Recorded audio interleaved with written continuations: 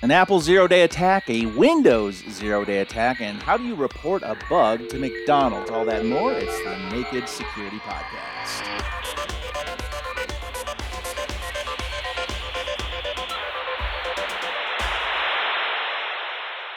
Doug, when you said, how do you report a bug to McDonald's, I was thinking of your fun fact from last week about the bug in the machine, the moth. Oh, yes. Probably two different ways to report, actual bugs. So we will get to that later. We like to start the show with a fun fact, and the fun fact for everyone this week is that Superman didn't actually fly until the 1940s. Before that, of course, he leapt tall buildings in a single bound. But thanks to a burgeoning animated series being developed at the time, it was discovered that animating the bends of Superman's knees for all his incredible jumping proved to be too complicated. So the solution was human flight, which was much easier to animate. So if you're ever wondering how Superman got his flying superpowers, it was probably that decision was probably made in a boardroom somewhere. Oh, so he could just lean forward, stretch out his arm, and whoosh, he was off with no Newton's laws of motion involved, so that his legs didn't have to bend. Well, the knee and the ankle and the foot, of course, are very funky joints, so I'm not surprised. They sure are. I think it was hard to animate. Keeping with the funky joint theme, there is a funky joint going on at Apple. Another attack, and this is another, seems to be product from the NSO group that put out the Pegasus spyware. So we're here. And it has to do with a booby-trapped PDF and two bugs, actually. Yes. And the thing I don't know at the moment, Doug, and maybe we'll never find out because Apple is being a bit tight-lipped about this, is whether these two bugs, even by Apple standards, they're being tight-lipped. One is CV 2021-30860, also known as forced entry, which is what the NSO group's spyware use of this has been dubbed by Citizen Lab in Canada, who investigated this whole thing. That's one of the bugs, and as you say, booby-trapped PDFs can trigger this, as I understand it. The other one is CVE 2021-30858, and that's a bug in WebKit that is also a zero-day, that is apparently also in the wild. So that can be triggered, I think, by some kind of booby-trapped web page. And one bug is credited to Citizen Lab, as I mentioned, the whole NSO group, Pegasus, spyware, forced entry thing. And the other just says an anonymous researcher. So what we don't know is whether these are actually two sides of the same coin, or whether, coincidentally, we've got two unrelated, independently discovered, independently exploited zero-day bugs in Apple products. Don't know. And when we say Apple products, we mean, in this case, Macs, iPhones, and iPads. And so my question is just to general consumers, when Apple comes out on stage and they say, well, we've got this operating system for our computers, and we've got this operating system that works on our mobile devices, but we're developing them very closely together. That's great for the consumer generally, but does it also mean a larger attack surface for exploits like this that can affect an entire range of devices, whether they're mobile or, old-timey computers?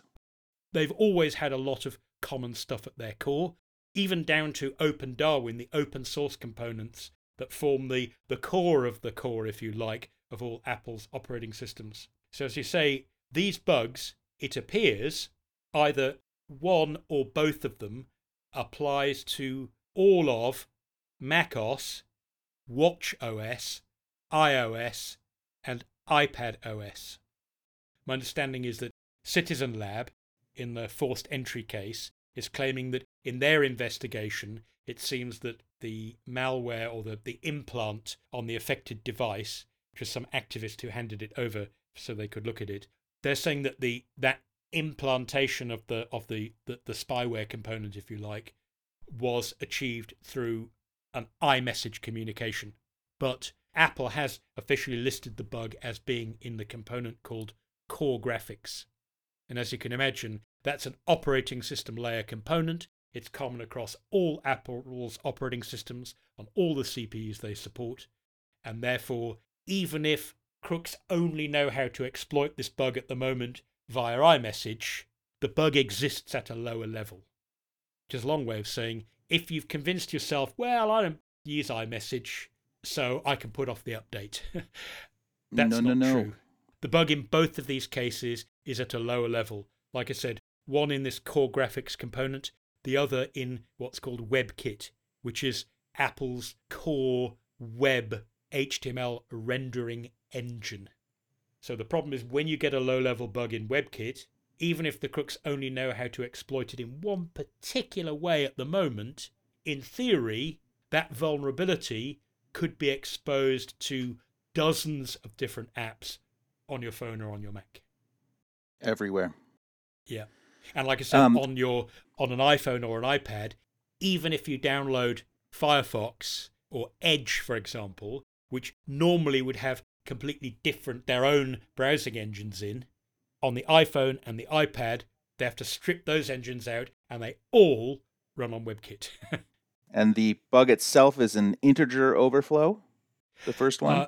The first one, that's the one that is associated with the Citizen Lab article that they're calling forced entry, which was apparently iMessage, person wrote a message, implant happened, malware on phone. Yes, that's an integer overflow, which is basically where you do a calculation that you assume is going to fit into, say, 2 bytes or 4 bytes or 8 bytes worth of space, numeric. It's very common when you're dealing with things like images, where you often have to multiply 2 numbers together, width by height.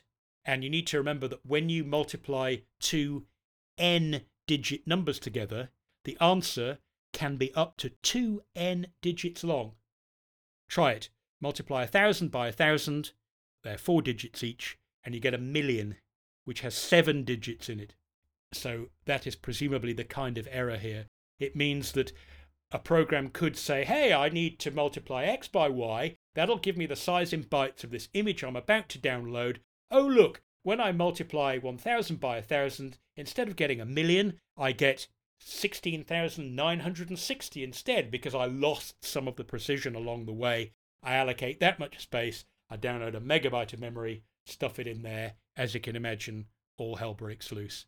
And at best, the device might crash. At the worst, the crooks might take control. Now, we don't know that that's exactly how this bug happened, but that's the sort of thing that happens with an integer overflow. Okay. Patch early, patch often. There are several ways to do that depending on your device. Feels like we go through this on every Apple story. Yes. Menu, system preferences, software update. Yes. Settings, general, software update.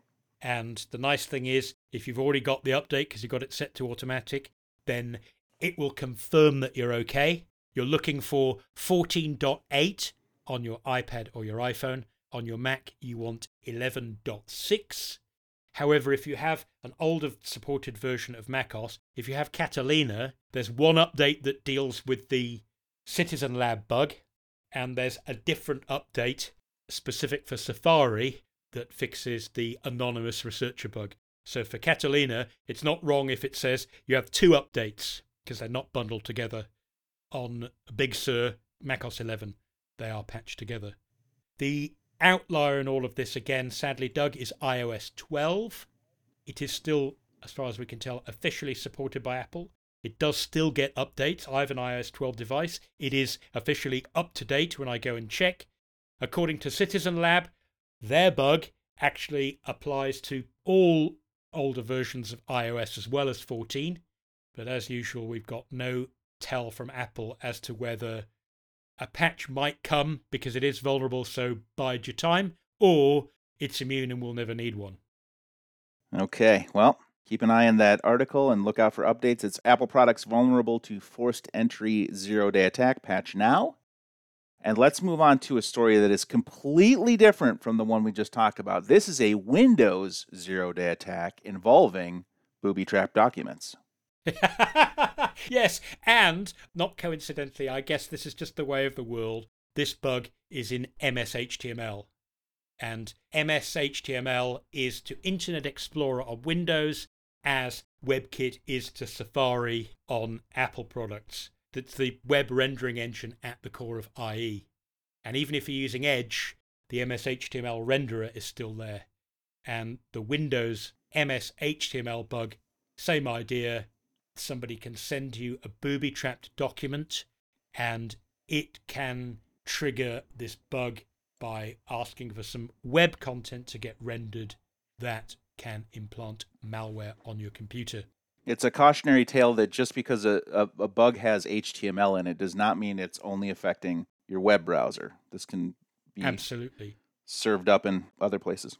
With MS-HTML, as with WebKit, the whole idea is, why not provide a component in the operating system that will let people who need just a little bit of HTML in their app do it using the centralized operating system managed version that can be updated in one go, rather than having everybody knitting their own mini web browser.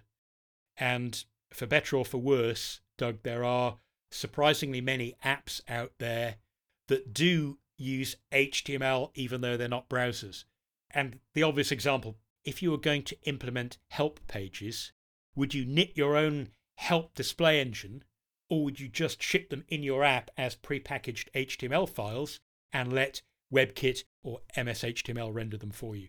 So you're quite right. The problem with bugs in these core parts of web engines on any operating system platform is they can have a very big reach, and they can be tickled, as it were, from all over the place. Okay, and we have a series of tips for people, one of them being a little bit of breaking news here.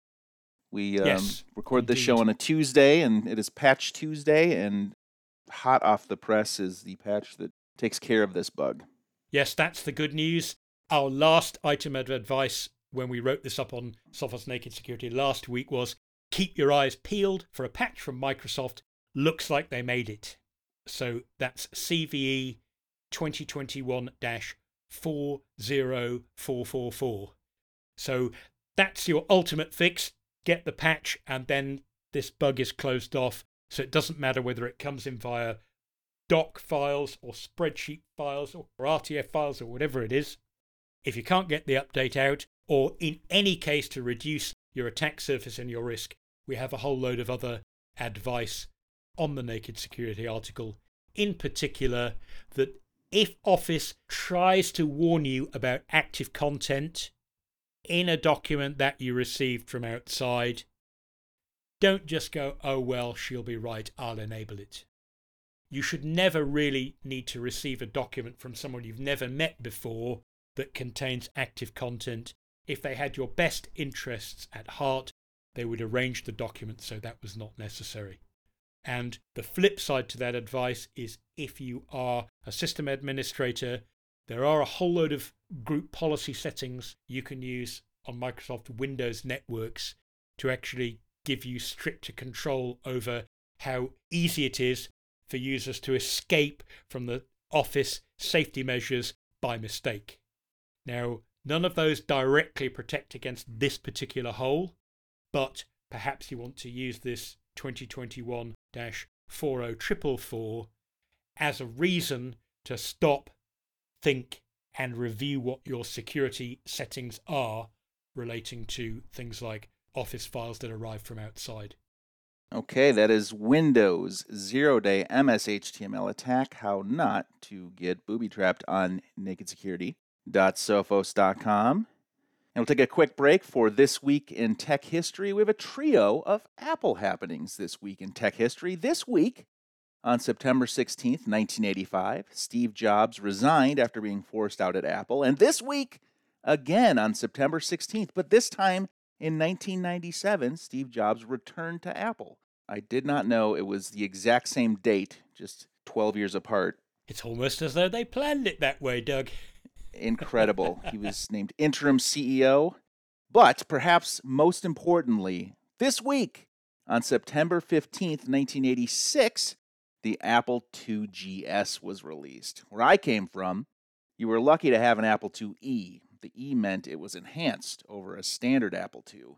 If you were really lucky, you had an Apple IIc, the C meaning compact and easy to move around. Our family had one of these. And if you were extremely lucky, you had the Apple IIgs, the GS meaning graphics and sound. Boy, did I want one of these. Is that what GS meant?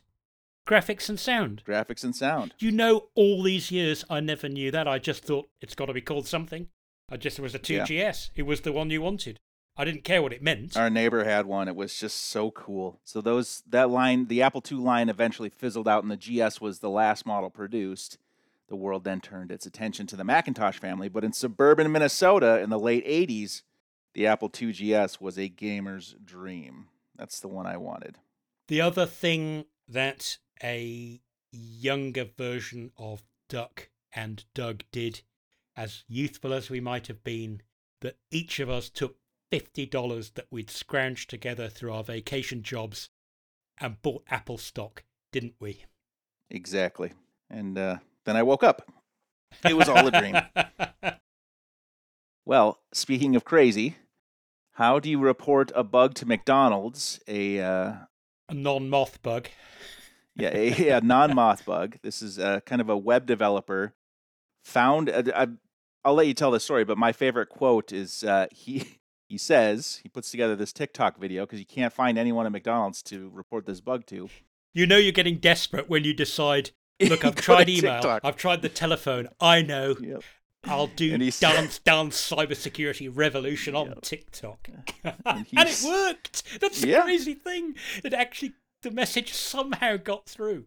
So maybe it wasn't such a crazy idea after all. And he ends the message by saying, I have the keys to the kingdom and I don't want them.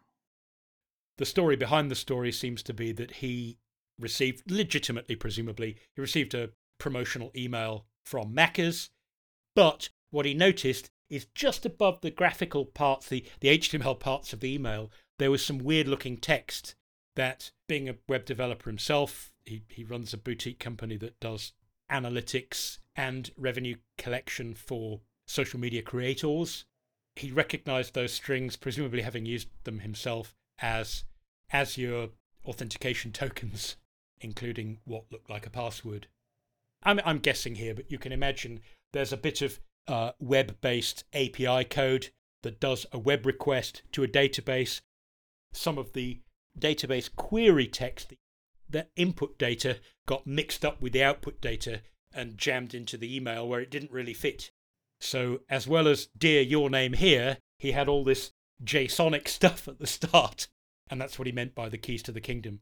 And I guess he was inferring that if it had leaked into the email he got, then there could be hundreds of thousands of people around the UK who'd received the same promotional email with the same authentication credentials.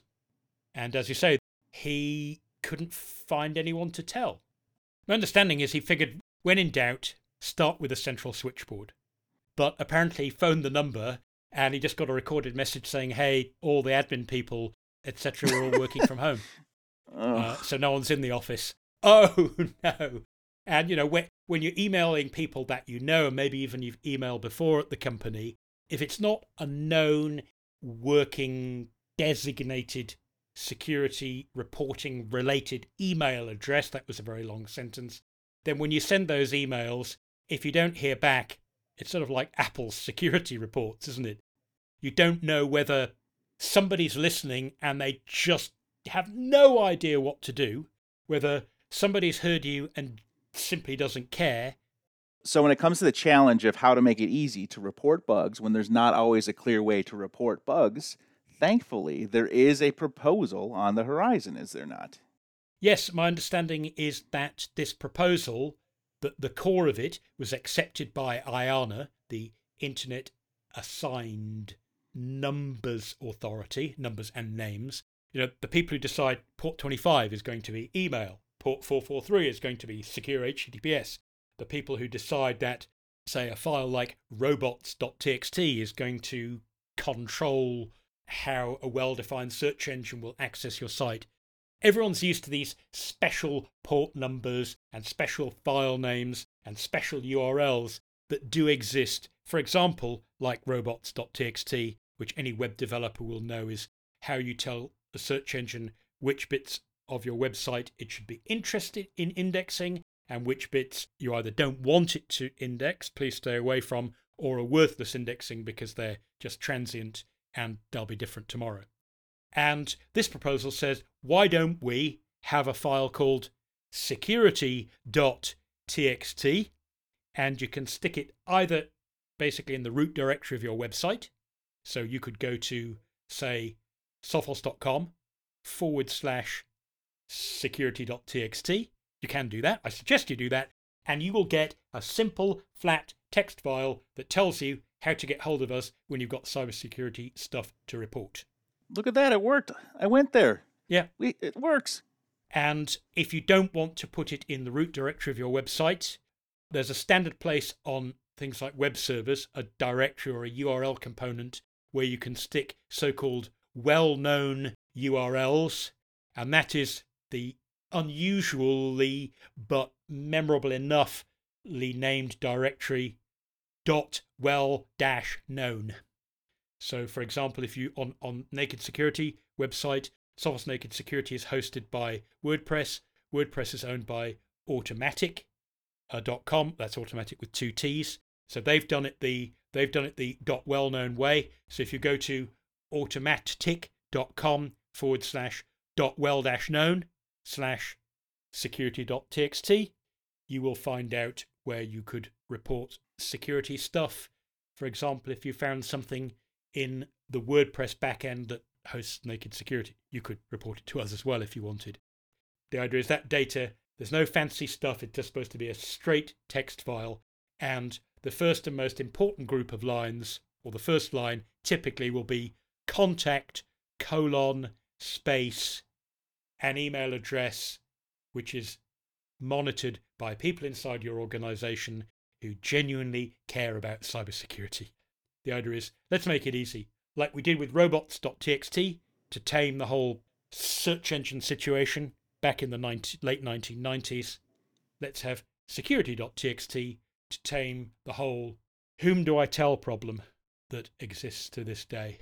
I'm happy to report that I went to mcdonalds.com/security.txt and ended up on a Swedish 404 page. Oh, so they still haven't done it. Yeah, it says, Hur kam du hit? Det är lugnt. Vi hjälper dig gut. I don't know what that means, but if I translate it... I don't think any Swedish person knows what it means either, Doug. Clearly, but it's a perfect perfect accent. It's very good. Thank you. Swedish McDonald's 404 page. Still no easy way to report it to McDonald's, but yeah. they're probably working on it. I bet you there are lots of sites that over the last weekend suddenly added security.txt. Because if you've just got a small boutique website and you're just going to put that simple, like a 5-line text file in the root directory of your web server where you've already got robots.txt, it's actually jolly easy to do. Probably saw this story and said, oh no. And speaking of oh no, what a segue. Great segue, Doug. Thank you so much. But the oh no this week, the Reddit user McFly DeLorean, great name, writes... Okay, so this person writes, my mother-in-law is a very non-tech savvy person. She is one of those people that are absolutely not interested in learning how to do the most basic stuff and always keeps asking other people to do it for them. We all have people like this in our lives. So I'm unsure what the problem was this time, but the solution involved a right click to open the context menu and selecting one of the options. At first, she was instructed via phone. It would not work. Then the screen was shared, and it became clear that something was going fundamentally wrong. Whenever my mother-in-law was performing a right click, the context menu would fail to open. I still don't know how, but at some point, my genius of a wife figured it out. For a left click, her mom would use the index finger of her left hand on the touchpad of her laptop, whereas for a right click, guess what she would use? The index finger of her right hand.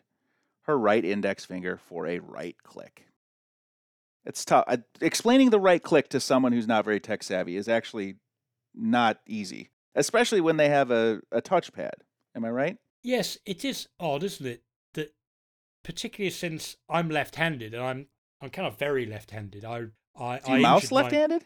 Yeah, so I click both the buttons with my left hand. Maybe we should be saying left button click, right button click, middle button click. Yeah, and you have like the 2-finger click now, or hold down the key and press it. It's getting very confusing if you're Golly, for a first time. yeah, and the MacBooks were the first ones to do that when they got those touchpads that don't actually click. Mm-hmm. When I got my first Mac, there was like that, and the touchpad clicked. I noticed that when you turn the power off, it didn't click, and it took me a while to realise, that click, it's actually clicking back at you. It's like some haptic feedback thing. So when you disable the touchpad and you touch it, it doesn't click because it doesn't actually move. It's just a glass sheet, like the front of a mobile phone. And golly, I remember accidentally one day discovering the system preferences menu for the touchpad on the Mac. And they've got like 1 finger, 2 fingers upside down, 3 fingers with the other hand held up to the heavens, Yeah. 3 fingers with a swipe of the leftmost one. I mean, there's about 12 of the jolly things. And I thought, well, I'll practice this. I could get the 1-finger click and the 2-finger click and the 2-finger slide. But the 3-finger stuff, I just figured life's too short to get the muscle memory to do that. I'd rather memorize a keyboard shortcut. Yeah, anyone that uses an iPad on a regular basis, you owe it to yourself to look up the gestures, because you can do some crazy things with like all 5 fingers and crumpling it into a ball, and 4 fingers. Reformats your hard drive, throws it in the bin. Be careful with that one. I didn't mean it. I was just making rude gestures. But yeah, so she was right hand clicking on the left hand side. If you were driving with, no disrespect to McFly DeLorean's wife's mum, but if I were getting a lift with her in a car and I needed to give directions, I think I'd spend a few minutes up front agreeing terminology just to make sure that we didn't end up in the wrong side of town, as it were. All right, we did some good work here today. I think we got a lot accomplished. And if you have an oh-no that you'd like to submit, we'd love to read it on the podcast. You can email tips@sophos.com. You can comment on any one of our articles or hit us up on social @NakedSecurity. That's our show for today. Thanks very much for listening. For Paul Ducklin, I'm Doug Aamoth, reminding you, until next time, to stay secure.